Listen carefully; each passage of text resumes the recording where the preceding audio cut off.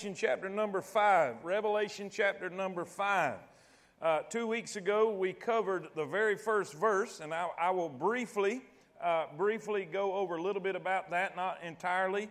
We took a whole class time, a whole hour there, to figure out and determine what that sealed book was. We know that it is the title deed to the earth, and we'll explain that here in a minute. But here we're going to try to finish up this chapter. I doubt that's going to happen because you have 2 pages and I have 4. Say amen. Now, I don't think we'll get to point number 3 or point number 2 tonight, but if we do, y'all don't worry about it. I'll just keep going, and when y'all finish up what y'all got, I'll keep going and you can listen, and then I'll give you the printed copy next week, okay? So it's no big deal. It's no big deal because we're going to go slow, right? All right. Everybody good? Yes, I say everybody good? Yes. At least lie to me. Everybody good? Yes. All right. Here we go. Revelation 5 in verse number 1. And I saw in the right hand of him that sat on the throne a book written within, and on the backside sealed with 7 seals. And I saw a strong angel proclaiming with a loud voice, "Who is worthy to open the book and to loose the seals thereof?" And no man in heaven, nor in earth, neither under the earth, was able to open the book, neither to look thereon. And I wept much, because no man was found worthy to open and to read the book, neither to look thereon. And one of the elders saith unto me, "Weep not. Behold, the Lion of the tribe of Judah, the root of David, hath prevailed to open the book and to loose the seals thereof." And I beheld, and lo, in the midst of the throne and of the 4 beasts, and in the midst of the elders, stood a lamb as it had been slain, having 7 horns and 7 eyes, which are the 7 spirits of God sent forth into all the earth. And he came and took the book out of the right hand of him that sat upon the throne. And when he had taken the book, the 4 beasts and 24 elders fell down before the Lamb, having every one of them harps and golden vials or bowls full of odors or incense, which are the prayers of saints. And they sung a new song, saying, "Thou art worthy." Say that with me. Thou art worthy to take the book and to open the seals thereof. For thou wast slain and hast redeemed us to God by thy blood out of every kindred and tongue and people and nation, and hast made us unto our God kings and priests, and we shall reign on the earth. And I beheld and heard the voice of many angels round about the throne, and the beasts and the elders, and the number of them was 10,000 times 10,000, and thousands of thousands. In other words, you can't count them. Say amen. Saying with a loud voice, "Worthy is the Lamb that was slain to receive power and riches and wisdom and strength and honor and glory and blessing. And every creature which is in heaven and on the earth and under the earth, and such as are in the sea, and all that are in them, heard I saying, Blessing and honor and glory and power be unto him that sitteth upon the throne, and unto the Lamb forever and ever." That kind of makes you think about, let all that hath breath praise the Lord. And the 4 beasts said, Amen. And the 24 elders fell down and worshipped him that liveth forever and ever. Father, thank you, Lord, for this time of study. Thank you for your word. Thank you for the things that you have given me to share. And Lord, I have the stuff. I have the information. I have the scriptures, and I have the word, but I need the unction. I need you to touch me by the power of the Holy Spirit and fill me with your power and your anointing and Lord, your presence in this place. Lord, as they worship you in this chapter, help us to worship you tonight. Help us to see you in your glory. Help us to see you for who you are. Lord, I pray that you'll open our eyes to a greater understanding of who you are. I pray that your perfect will be done. Don't let me say anything I shouldn't, and don't let me forget anything I should. And Lord, we'll thank you for all that you do. In Jesus' name we pray. And all God's people said, Amen. You may be seated. Let's start in verse number 1. Take my word for this. This is the title deed to the earth. We have an unsealed scroll. Verse number 1. You say, well, explain that. I did 2 weeks ago. Go watch it. Say amen. I got kind of in trouble because I've been taking each lesson and trying to explain a lot from the week before and taking up all the time for the week present. So we're not going to do that no more. You're going to have to go back and check it out. Amen. But we spent the whole time in that verse number 1 about what that book is. And that book is so important. It is the title deed to the earth. It is what is being reclaimed. And so as we look at last week's conclusion, in verse number 1, it says, "And I saw in the right hand of him that sat on the throne a book written within, and on the backside sealed with 7 seals." What do we find out last week? The earth and the atmosphere around it have been in the hands of an invader. The cruel invader is Satan. He took it from Adam, whom God had given dominion over it. Genesis 1:26 and 28. So that today the earth is in Satan's power. If you'll remember, when the devil offered to give the earth to Christ, if he would bow down and worship him, the Lord did not repudiate his claim. Matthew 4:8 and 9. 3 times our Lord called Satan the prince of this world. Paul calls Satan the god of this world and the prince of the power of the air. John wrote that the whole world lieth in wickedness, or with the wicked one. 1 John 5:19, we see in this verse, the scroll that John saw is the title deed to the earth. It was once committed to man to rule for God. If you'll remember, when he created everything, he created and spoke it into existence and said it was good. He formed man out of the dust of the ground and breathed in his nostrils the breath of life, and he became a living soul. And he put him in the garden and said, take dominion over this earth. Are y'all with me? That technically Adam was the king of the earth, but we know he fell. We know he lost dominion. We know he lost, I don't want to use the word ownership, but he lost control of the earth to Satan. Satan took what did not belong to him. That's why he's called the god of this world, the prince of the power of the air. And so we see that this is fixing to come back. What is Jesus doing?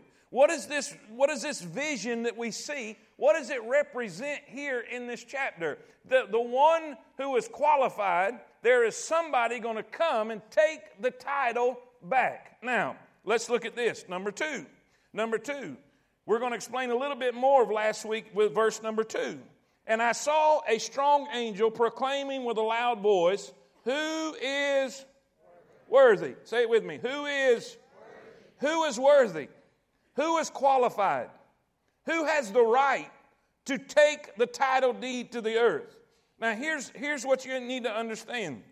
This whole chapter 5, is a chapter of redemption. Say that with me. It's a chapter of redemption. Last study that we had, we talked about redemption, the things that could be redeemed, how redemption takes place. And we said redemption is a process. Redemption is a process. What is the process? First, there has to be a qualified and able redeemer. So in verse 1, we have the unsealed scroll. Verse 2 and 3, we have the unsuccessful search.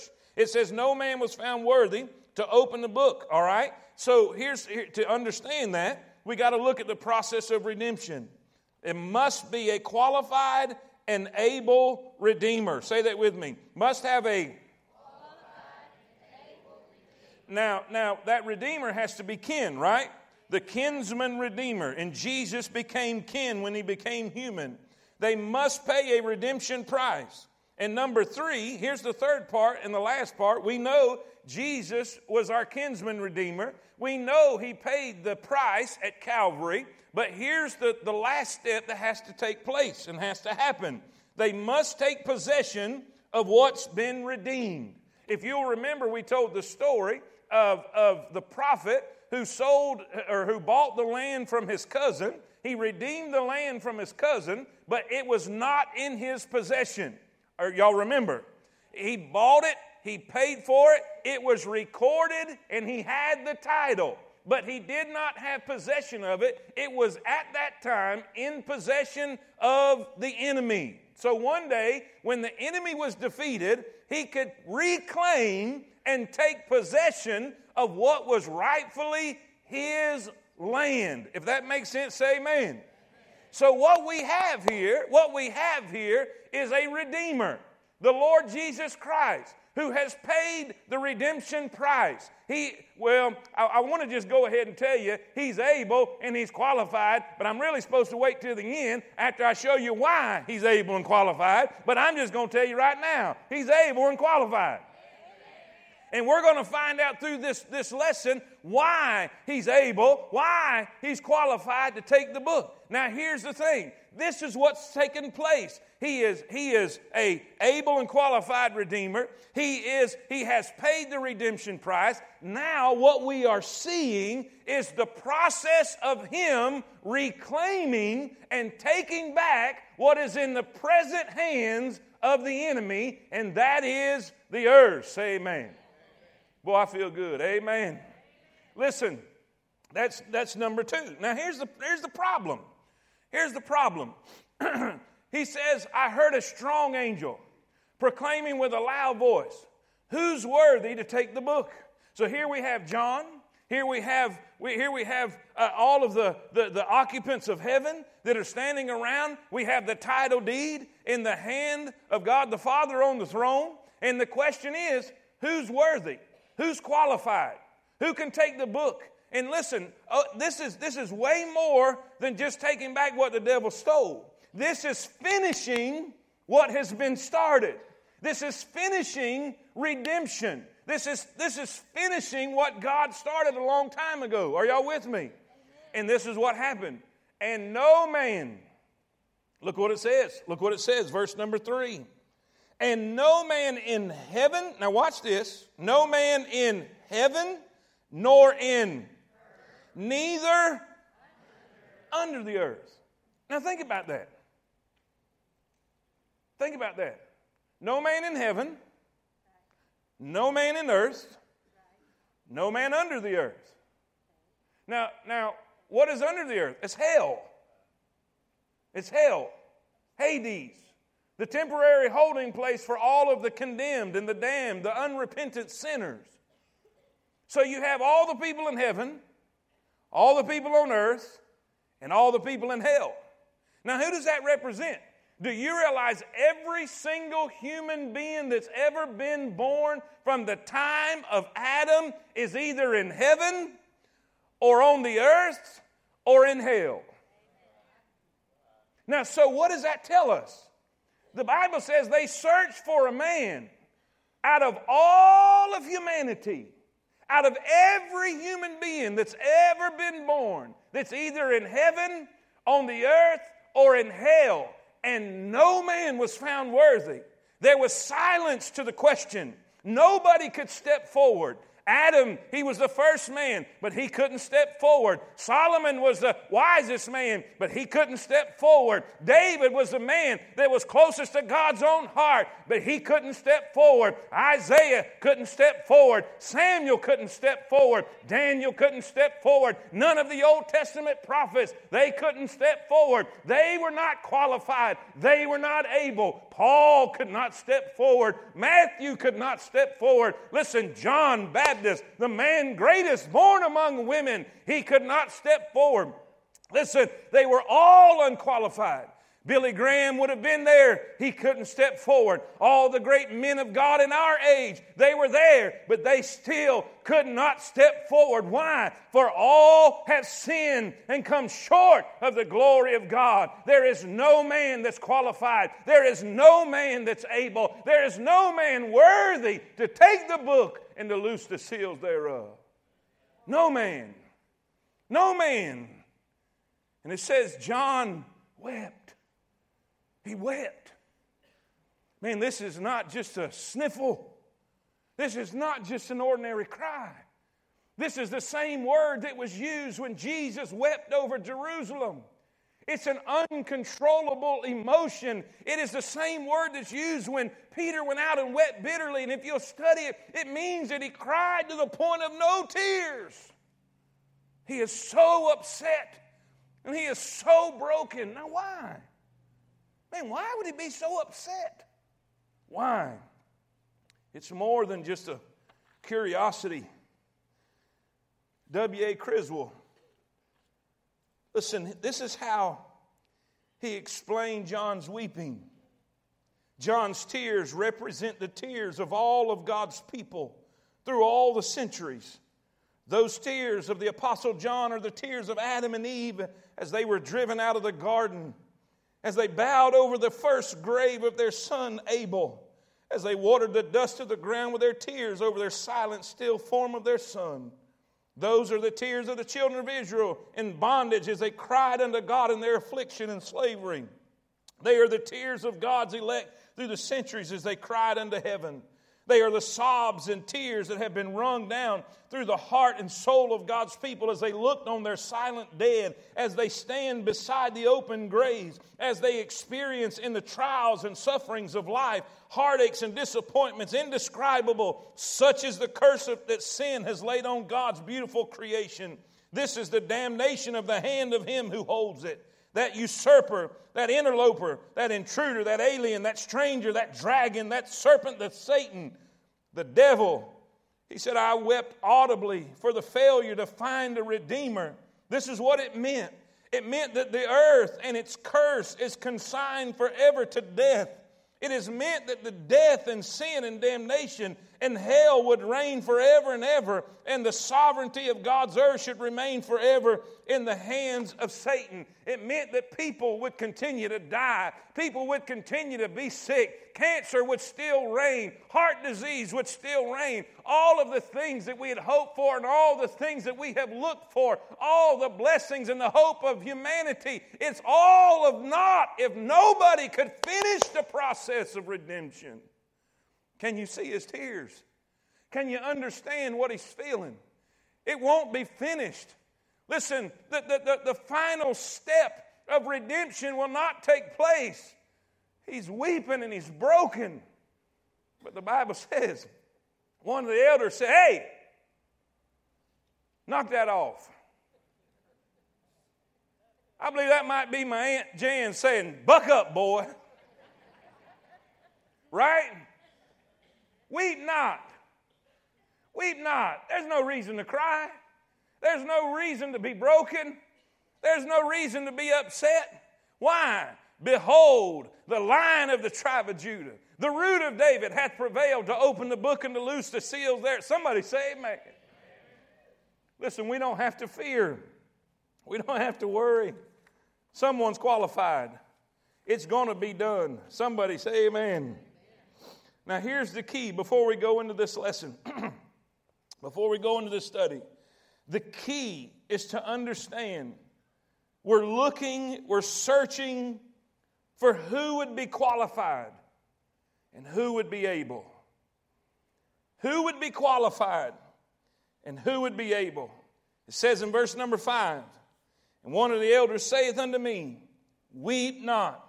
Behold, the Lion of the tribe of Judah, the Root of David hath prevailed to open the book and to loose the 7 seals thereof. And I beheld, and lo, in the midst of the throne and of the 4 beasts, and in the midst of the elders, stood a lamb as had been slain, having 7 horns and 7 eyes, which are the 7 spirits of God sent forth into all the earth. And he came and took the book out of the right hand of him that sat on the throne. And when he had taken the book, the 4 beasts and 24 elders fell down before the Lamb, having every one of them harps and golden vials full of odors, which are the prayers of saints. And they sung a new song. Come on. They sung a saying, thou art worthy to take the book and to open the seals thereof, for thou wast slain and hast redeemed us to God by thy blood out of every kindred and tongue and people and nation. Number 1. Now we know, everybody knows who we're talking about.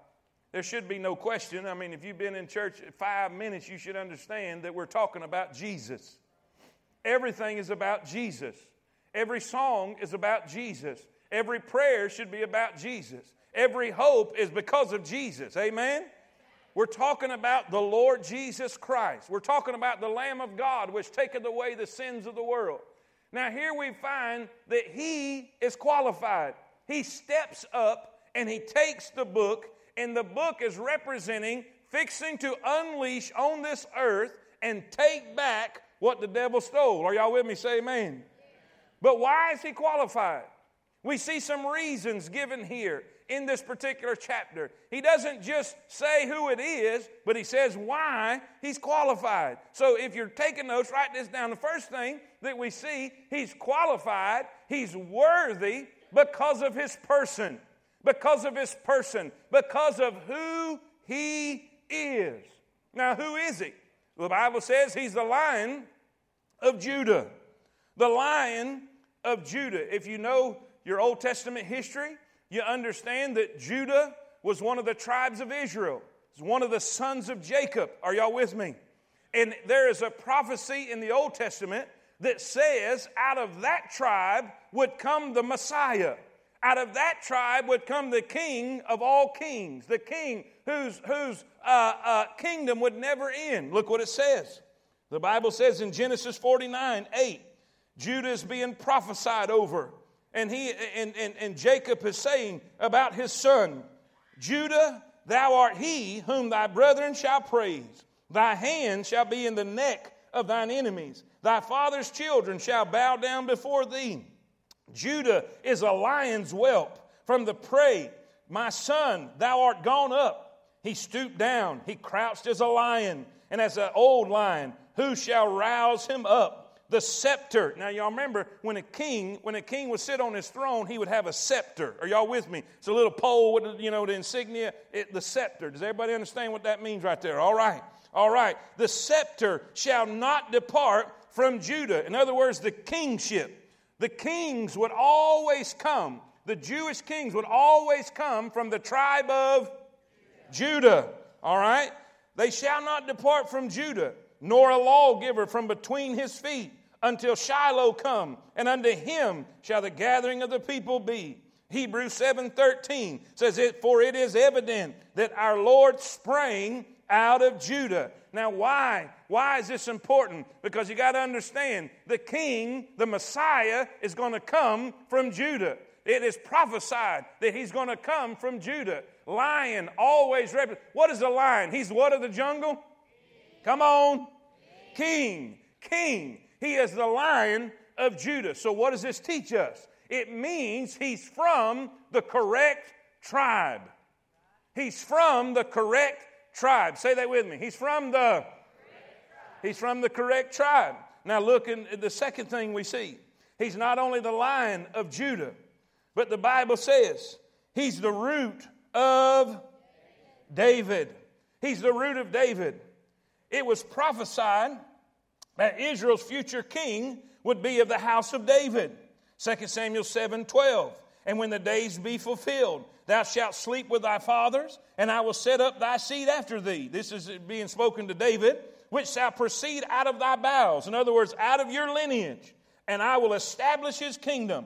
And he shall build a house for my name, and I will establish the throne of his kingdom forever. Isaiah 11:1-2. And there shall come forth a rod out of the stem of Jesse, and a branch shall grow out of his roots, and the Spirit of the Lord shall rest upon him, the Spirit of wisdom and understanding, the Spirit of counsel and might, the Spirit of knowledge and of the fear of the Lord. What does that mean? In the Old Testament, it is prophesied that the King, the Messiah, the one who would be qualified, the one who could take the title deed of the earth, would be from the family of David. He would be of the house of David. Not only would he be of the tribe of Judah, but he would be of the house of David. He is not only, talking about Jesus, he is not only David's greater son, but he is David's Lord.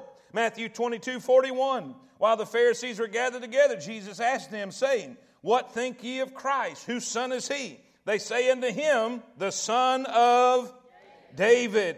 He was born in the city of David. Luke 2:11. For unto you is born this day in the city of David a Savior, which is Christ the Lord. Somebody say amen. The angel's testimony of who Jesus is. The angel said unto Mary, Luke 1:32, He shall be great, and he shall be called the Son of the Highest. And the Lord God shall give unto him the throne of his father David. And he shall reign over the house of Jacob forever. And of his kingdom there shall be no end. Listen, as the Lion of the tribe of Judah, it shows his authority. It shows his kingly royalty. It tells us that he's of the right tribe. And as the root of David, as the son, great-grandson of David, we know that he's not only from the right tribe, he's from the right family in the right tribe. Say amen. He is qualified because he is of the tribe of Judah. He's qualified because he's of the lineage of David. Of that kingdom there shall be no end. Say amen. But that's not all. Do you know there's 4 titles given to Christ in the Gospels? 4 titles given to Christ in the Gospel. Now see, we're searching for the one qualified, right? Trying to figure out who's qualified to take this, who's worthy to take this. He's called the Son of David. He's called the Son of Abraham. He's called the Son of Man. And he's called the Son of God. Say amen. Listen, as the Son of David, he's entitled to David's throne. As the Son of Abraham, he's entitled to all the land that's included in the promise to Abraham. I've got a picture I want to show you. Now, here's what you see. I don't even have my pointer. I need my pointer, but I don't have it. How many of y'all can see the Dead Sea right there, the little circle in the bottom left-hand corner of the dotted area? Okay, right on that edge, you see a line going up from the Dead Sea all the way to the Sea of Galilee up there. That little bitty sliver is what Israel has right now.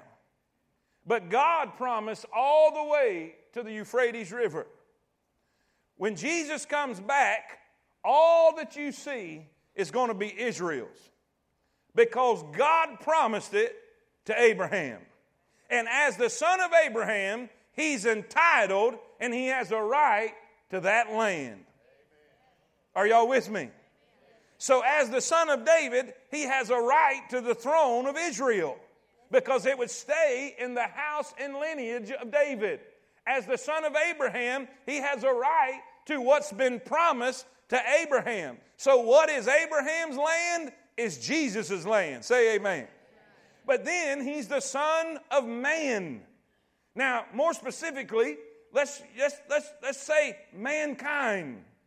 He is, in other words, he is human. He is humanity.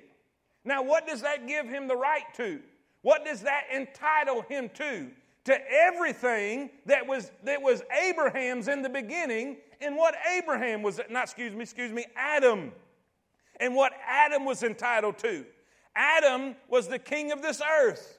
This was given to him. It was given to him to have dominion. And as a human, as the God-man, he has a right to the earth and this world. Are y'all with me? Say amen. Are you feeling it? Are you getting it? But then, as the Son of God, it says he's entitled and he is the heir of all things. Are y'all with me? So, he is entitled, he is qualified. If we're looking at his heritage, if we're looking at his genealogy, if you go to Matthew and you go to Luke, you'll find both of them teach us and show us that even on his father's side, humanly speaking, and on his mother's side, humanly speaking, they're both of the house of David. Are y'all with me? So, he qualifies. His human bloodline qualifies him to be who he says he is. And all God's people said. Now understand, when I said the fathers, we know Joseph was not his real father, but he was still of the house of David. So I need to make sure you get that before you leave here. Amen? But then we see something else. We not only see he's the Lion of Judah, which teaches us he's from the right tribe. He's the root of David, which teaches us he's from the right family. He has prevailed to open the book and to loose the 7 seals thereof. And I beheld, and lo, in the midst of the throne, and of the 4 beasts, and in the midst of the elders, stood a... Okay, that's all 3 of you. Stood a lamb. Stood a lamb. Not a lion, but a lamb. Means a lot. And there's something significant about this lamb. Three things. First, it was a lamb that had been slain. In other words, you could still see the wounds from the crucifixion. You could still see what happened with him on the cross. He was a living lamb that had been slain. The devil tried to take him out, but he's alive and well. Are y'all with me? He was the lamb. The Lamb of God which taketh away the sins of the world. Now, he's described. Now, we know this is a person. We know this is a person. We know this is Christ. This is just picturesque typology to teach you a characteristic of who he was. Said he had some horns. How many? 7 horns. Now, always remember this. A horn, the horns represented strength and power. The horns represented strength and power. The horn is what an animal would use to defend itself. All right? It would be used in battle. It would be used to display its strength and power. Now, 7 represents completeness or fullness. Remember? So, when we see 7 horns, what do we see? When it comes to the Lamb, we see he is complete in the fullness of his strength and power. What does the Bible say? He says, I have all power. Omnipotent. That means all power. Are y'all with me? So we have, now this is significant. This is important. You got to get this, because this lamb is going to seem like he's over or outmatched, because he's fixing to go against a dragon.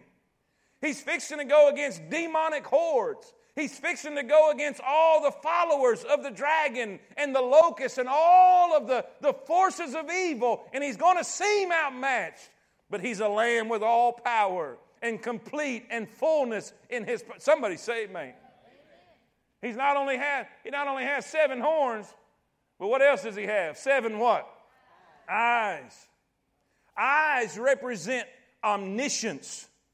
Or what does omniscience mean? All-knowing, all-seeing, all-knowledge. Now, anybody ever have a parent that before you left the house, the parent reminded you, God's watching you? What are they saying by that? God knows what you're going to do. Behave yourself, because there's an all-seeing eye watching you. I mean, that like wigged me out when I was a little kid, because I'm like up there looking in the sky, trying to find this thing. Are y'all with me? But what does that mean? What does that represent? This eye represents his knowledge, his wisdom, his omniscience, his understanding, his awareness. Now, what does 7 represent again? Completeness or fullness. What does this mean? This lamb has all knowledge, has all understanding, is seeing everything there is to see. Are y'all with me? It represents the Holy Spirit, who's going into the earth to seek unrepentant sinners, to bring judgment upon those who would not receive and accept Christ. So here we find a lion.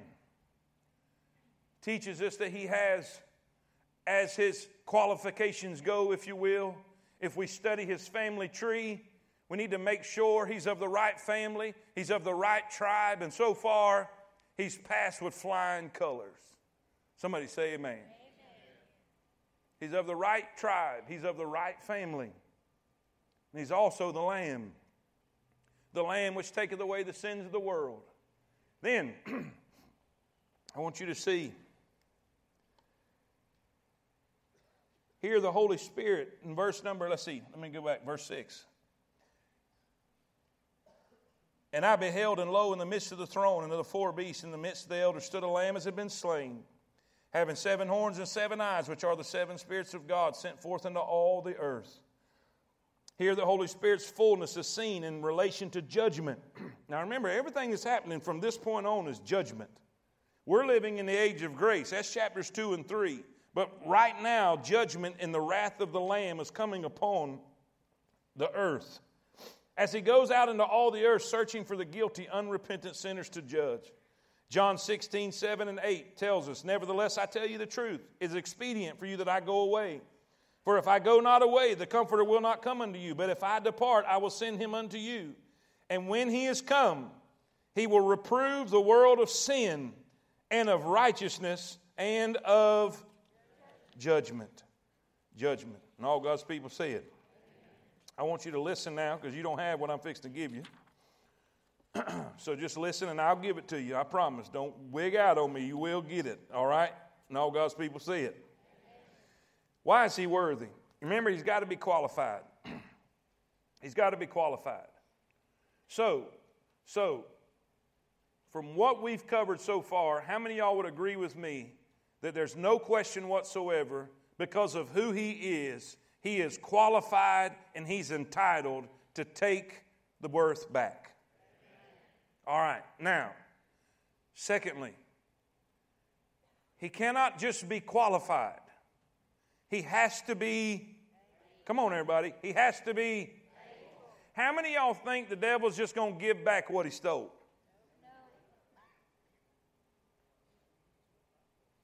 How many of y'all have just told the devil, now leave me alone, and he left you alone? Do you think the devil's just going to roll over and play dead because you got saved? Do you think he's going to quit messing with you just because you go to church? He's going to fight tooth and nail. And so Jesus is coming to claim what's rightfully his. But he has to be able to take possession. Even though it's rightfully his, he's got to go get it. Are we together? Look what it says. Verse 5. And one of the elders saith unto me, weep not, behold, the Lion of the tribe of Judah, the Root of David. Now that's his person. The second reason we can say he's worthy is because he hath, everybody say it, he hath, he's prevailed. The word prevailed means to subdue. It means to conquer. It means to overcome. He says, don't fret, don't worry, don't cry, because the Lamb has prevailed. The Lion has prevailed. Now listen, 2 ways I want you to see. In his life he's prevailed, and in his death he prevailed. Let's look at his life first. In his life he prevailed over the devil. Mark 1:12 says, and immediately the Spirit driveth him into the wilderness, and he was there in the wilderness 40 days, tempted of Satan, and was with the wild beasts, and the angels ministered unto him. Preacher, what are you saying? I'm saying this. When he lived on this earth, he was tempted in all points as we are. He was tempted with the pride of life. He was tempted with the lust of the flesh and the lust of the eyes. All sins are qualified in those 3 categories. And all 3 of those, Satan tempted our Lord and our Savior. He came to him and said, if thou be the Son of God, turn these rocks in. And by the way, he wasn't questioning his right, or he wasn't questioning who he was. He knew he was the Son of God. He knew he was God's Son. Basically what he's saying is, because of who you are, you don't deserve to be hungry. Take matters into your own hands and turn these stones into bread. But Jesus said, it is written, man shall not live by bread alone, but by every word that proceeds out of the mouth of God. Somebody say amen. He tempted him 2 more times. And by the way, he's slick. He tried to quote the word to the word. He said, isn't it written that the angels won't let you dash your foot against a stone? He said, yeah, it's also written, thou shalt not tempt the Lord thy God. And 3 times, 3 categories of sin, the sins that we struggle with, the sins that we face every single day. I'm glad to know our Lord and our Savior prevailed. He subdued. He overcame. He conquered the devil and temptation. What does that tell me? Because He won, I can win. Because He was an overcomer, I'm an overcomer. Because He got it done, I can get it done. God will not let me tempt it above which I am able. But with the temptation, He will provide a way of escape. Somebody say amen. Don't ever say I couldn't help it anymore. Don't ever say I couldn't do it anymore, because you have a Savior who's prevailed. He's overcome. He overcome the devil. He overcome disease. Listen, Matthew 9:33. Actually verse 35. And Jesus went about all the cities and villages, teaching in their synagogue and preaching the gospel of the kingdom and healing every sickness and every disease among the people. I'm glad to know one day I will not have to face cancer. I will not have to see cancer again. I seen the ugly face of cancer this week, just 4 years ago, with her sister, through the same thing. But I'm glad we have a God who can overcome disease. Every disease that we face, every disease that the curse has brought our way, He has overcome. They'd bring Him blind people and He'd heal them. They'd bring Him lame people and He'd heal them. Listen, are y'all with me? Y'all awake tonight? He's overcome. In His life, He overcome the devil. In His life, He overcome disease. In His life, He overcome the demons. It says in Mark 1:32, and at even when the sun did set, they brought unto Him all that were diseased and them that were possessed with devils. And all the city was gathered together at the door. And He healed many that were sick of divers disease and cast out many devils and suffered not the devils to speak, because they knew Him. Not one single demon in hell can overcome Him. He prevailed over the demons. There was a man who was full of demons. He was chained up, and every single thing man tried to do to prevail, every single thing that man tried to do to subdue the demons in this man was an utter failure. But when Jesus came, He fell down at His feet in His right mind, cast the demons out. He run around in the tombs, listen, cutting himself, howling at the darkness and running around naked. Somebody say amen. But when Jesus passed by, the Bible said He was sitting and in His right mind and clothed. Yes, the new dude in a rude mood. Say amen. All these people running around in summertime half naked, that means they half crazy. Say amen. Only crazy people take the clothes off. I'm so glad He prevailed. In His life, He prevailed over the devil. In His life, He prevailed over disease. In His life, He prevailed over demons. In His life, He prevailed over discouragement. When they were in the boat and afraid, when the storm arose and the ship began to sink, the water began to come in, and he was asleep. And they hollered out, "Don't you care?" How many of you have been in a place in your life when the storm was raging so bad you didn't think God cared about what you were going through? He said, "Carest thou not that we perish?" And the Bible said He arose, and He rebuked the wind and said unto the sea, "Peace, be still." And the wind ceased, and there was a great calm. I'm glad to know He overcame, He prevailed, and He subdued discouragement in the life of the disciples. Another time, He was walking on the sea, and they saw Him, and they were afraid, and they thought He was a spirit. And He said, "Listen, be not afraid, it is I."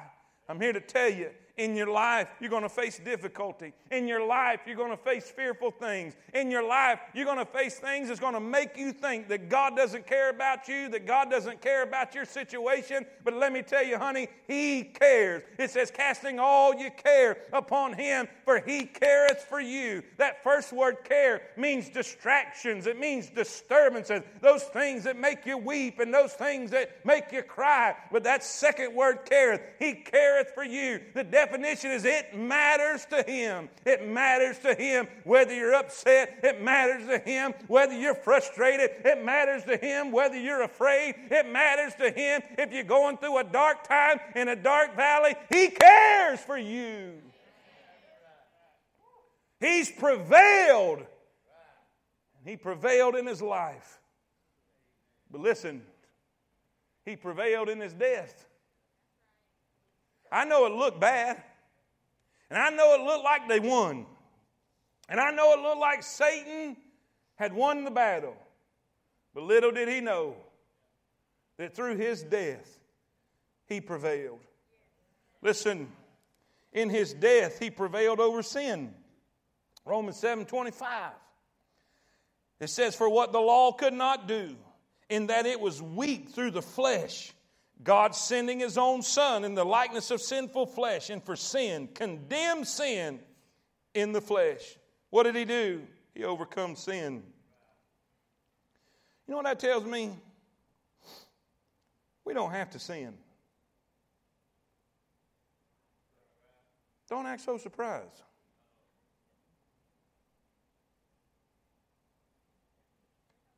What do you think He means when He said we're more than overcomers? You know, we say this so flippantly, and I don't feel real good, so I may be a little carnal right now. But we got to quit making excuses for our stupidity. Oh, I'm just an old sinner. No, you're not. You're a saint. You've been delivered. You've been forgiven. Should we constantly live in sin? Is grace for the purpose of sin? He said, God forbid. He's overcome sin. Sin has no power in your life. If we sin, we did it. Amen, preacher. Preach on. In His death, He overcome sin. He prevailed. He prevailed over sin, but in His death, I know this sounds crazy, but in His death, He overcomes death. It says in Hebrews 2:14, for as much then as the children are partakers of flesh and blood, He also Himself likewise took part of the same, that through death He might destroy him that had the power of death, that is the devil, and deliver them who through the fear of death were all their lifetime subject to bondage. Because of that, we can say this in 1 Corinthians 15:54. So when this corruptible shall have put on incorruption, and this mortal shall have put on immortality, then shall be brought to pass the saying that is written, death is swallowed up in victory. O death, where is thy sting? O grave, where is thy victory? He's overcome death. He overcome all the forces of hell in His death. He prevailed. Colossians 2:14. It says, and having spoiled principalities and powers, He made a show of them openly, triumphing over them in it. It's all talking about Calvary. And all God's people said. Number 3, one more. Look at verse number 9. Verse number 9. When you get there, say amen. And they sung a new song. Let me back up. He's worthy because of His person. Just who He is. He's qualified for who He is. Number 2, He's not only worthy because of His person, He's worthy because of His prevailing. In other words, He's worthy because who He is, but He's worthy because what He did. Are y'all with me? He has prevailed to open the book. So not only is He qualified, He is.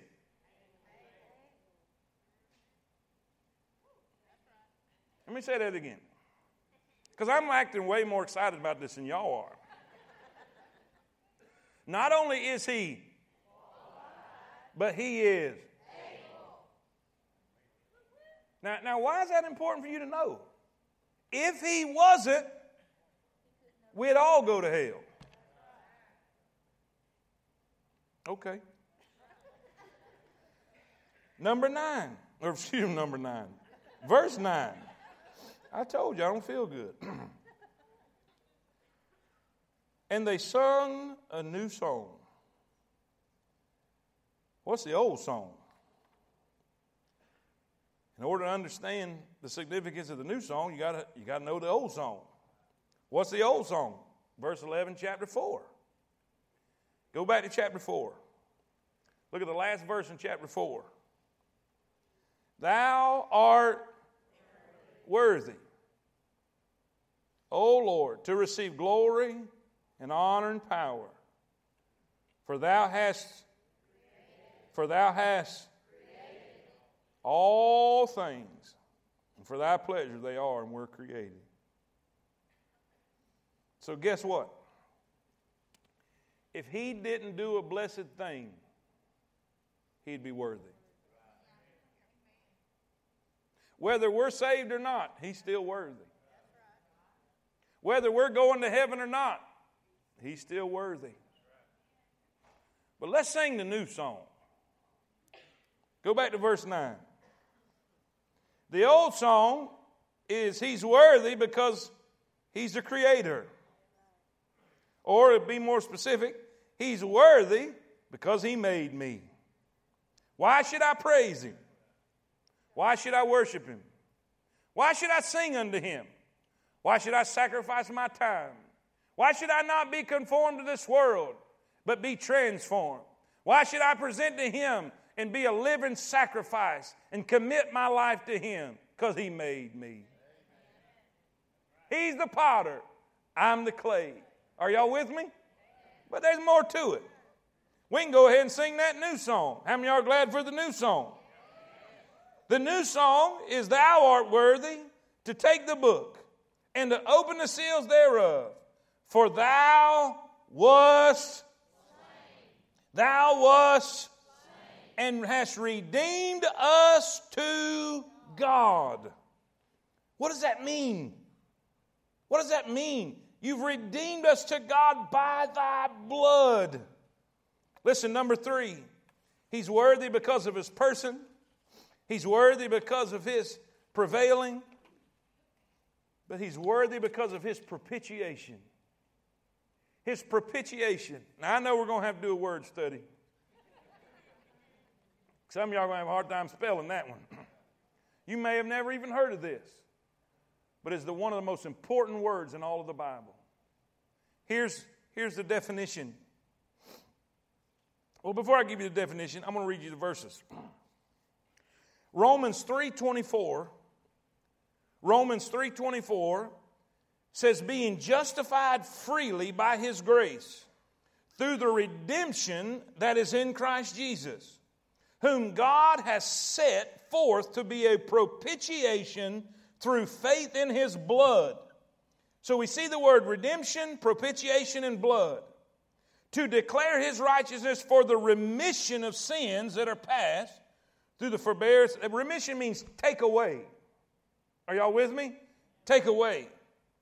1 John 2:1. My little children, these things write I unto you, that ye sin not. And if any man sin, we have an advocate with the Father, Jesus Christ the righteous. And he is the propitiation for our sins. And not for ours only, but also for the sins of the whole world. 1 John 4:10. Herein is love, not that we loved God, but that he loved us and sent his Son to be the propitiation for our sins. Now let's put all this together. Blood, propitiation, remission, redemption. Here's the defined word, propitiation. It's the act of appeasing wrath and conciliating the favor of an offended person. In theology, it's the atonement or the atoning sacrifice offered to God to appease his wrath and render him propitious to sinners. And the word propitious means render ready to forgive sins and bestow blessings. What does that mean? The sacrifice of Jesus on the cross satisfied the demands of God's holiness for the punishment of sin, So Jesus propitiated or satisfied God. What does that mean? That means this. When Adam sinned in the garden, sin passed upon all men, for that all have sinned, and sin will be paid for. The wages of sin is death, but the gift of God is eternal life through Jesus Christ our Lord. You need to understand something. We have a holy God in heaven. And because of His holiness, He has 4 beasts around the throne crying day and night, Holy, holy, holy, Lord God Almighty, which was and is to come. Holy, holy, holy, Lord God Almighty, which was and is to come. And as a holy Creator, as a holy God, we have a sinful, rebellious creation that rebelled against the command of God and disobeyed the Lord, and now he's a sinner. And sin must be paid for. God will not sweep sin under the rug. You may hide it today, you may hide it tomorrow, but I promise you, be sure your sin will find you out. God will not overlook sin. He will not ignore sin. Sin must be paid for. But instead, hallelujah, instead of man having to pay for his sin, God loved us so much that He sent His only begotten Son, that whosoever believeth in Him should not perish, but have everlasting life. God gave them sacrifices. When Adam sinned in the garden, an innocent, I believe, a lamb had to die so they could be covered. And from that point on, God instituted the sacrifices, and they brought sacrifice to appease. Now get this, to appease the anger of a holy God on sin. But it was only temporary. And it only lasted for a short period of time. And every single year after they had the tabernacle and after they had the temple, the high priest had to go in to the Holy of Holies and present blood on the mercy seat to appease the anger temporarily of God upon the sin of the people. And every single year, that throne cried out for blood. That throne cried out for sin to be covered, for sin to be appeased. And the holiness of God required the blood to be shed. And then one day, listen, the Lamb of God was hung on a hill called Calvary, and He shed His blood, His life's blood, for every single human sin. And He took His blood to the mercy seat in heaven, and God said, satisfied, satisfied. Nobody else has to die. No more sacrifice needed, because Jesus is a propitiation, and He's appeased the anger of God with our sin. Yes, He died so you didn't have to. Thou art worthy. Thou art worthy because Thou wast slain. It took His blood to take our sins away. Our sins have been remitted. The remission of our sin. Here's the point. I got 1 minute and 4 seconds. In the Old Testament. So it's the same in the New Testament and the Old Testament. Oh, no. In the Old Testament, our sins were covered. But every year, another lamb had to die. Because they were only covered. But when Jesus came, they were removed. As far as the east is from the west, He's removed my sin from me. And then we have the word justified. What does justified mean? I love simple terminology. Just if I had never done it. He's worthy. Don't cry, John. Don't weep. God's going to finish what He started. There's somebody qualified. And there is somebody able.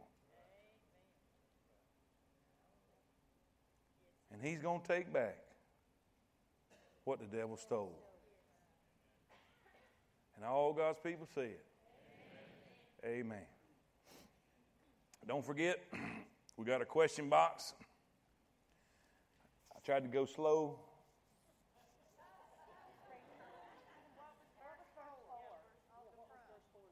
I'm not telling you. I'm kidding. I don't. What number? All right. Let's see here. Let me back up. The uncontrolled sadness. Verse 1 was the unsealed scroll. Verse 2 and 3 is the unsuccessful search. Can y'all see now why there's no man qualified but Jesus? And the uncontrolled sadness. Why was he weeping? Because the process couldn't be finished without a qualified Redeemer. All right? That get it? All right. Church say amen. Tired.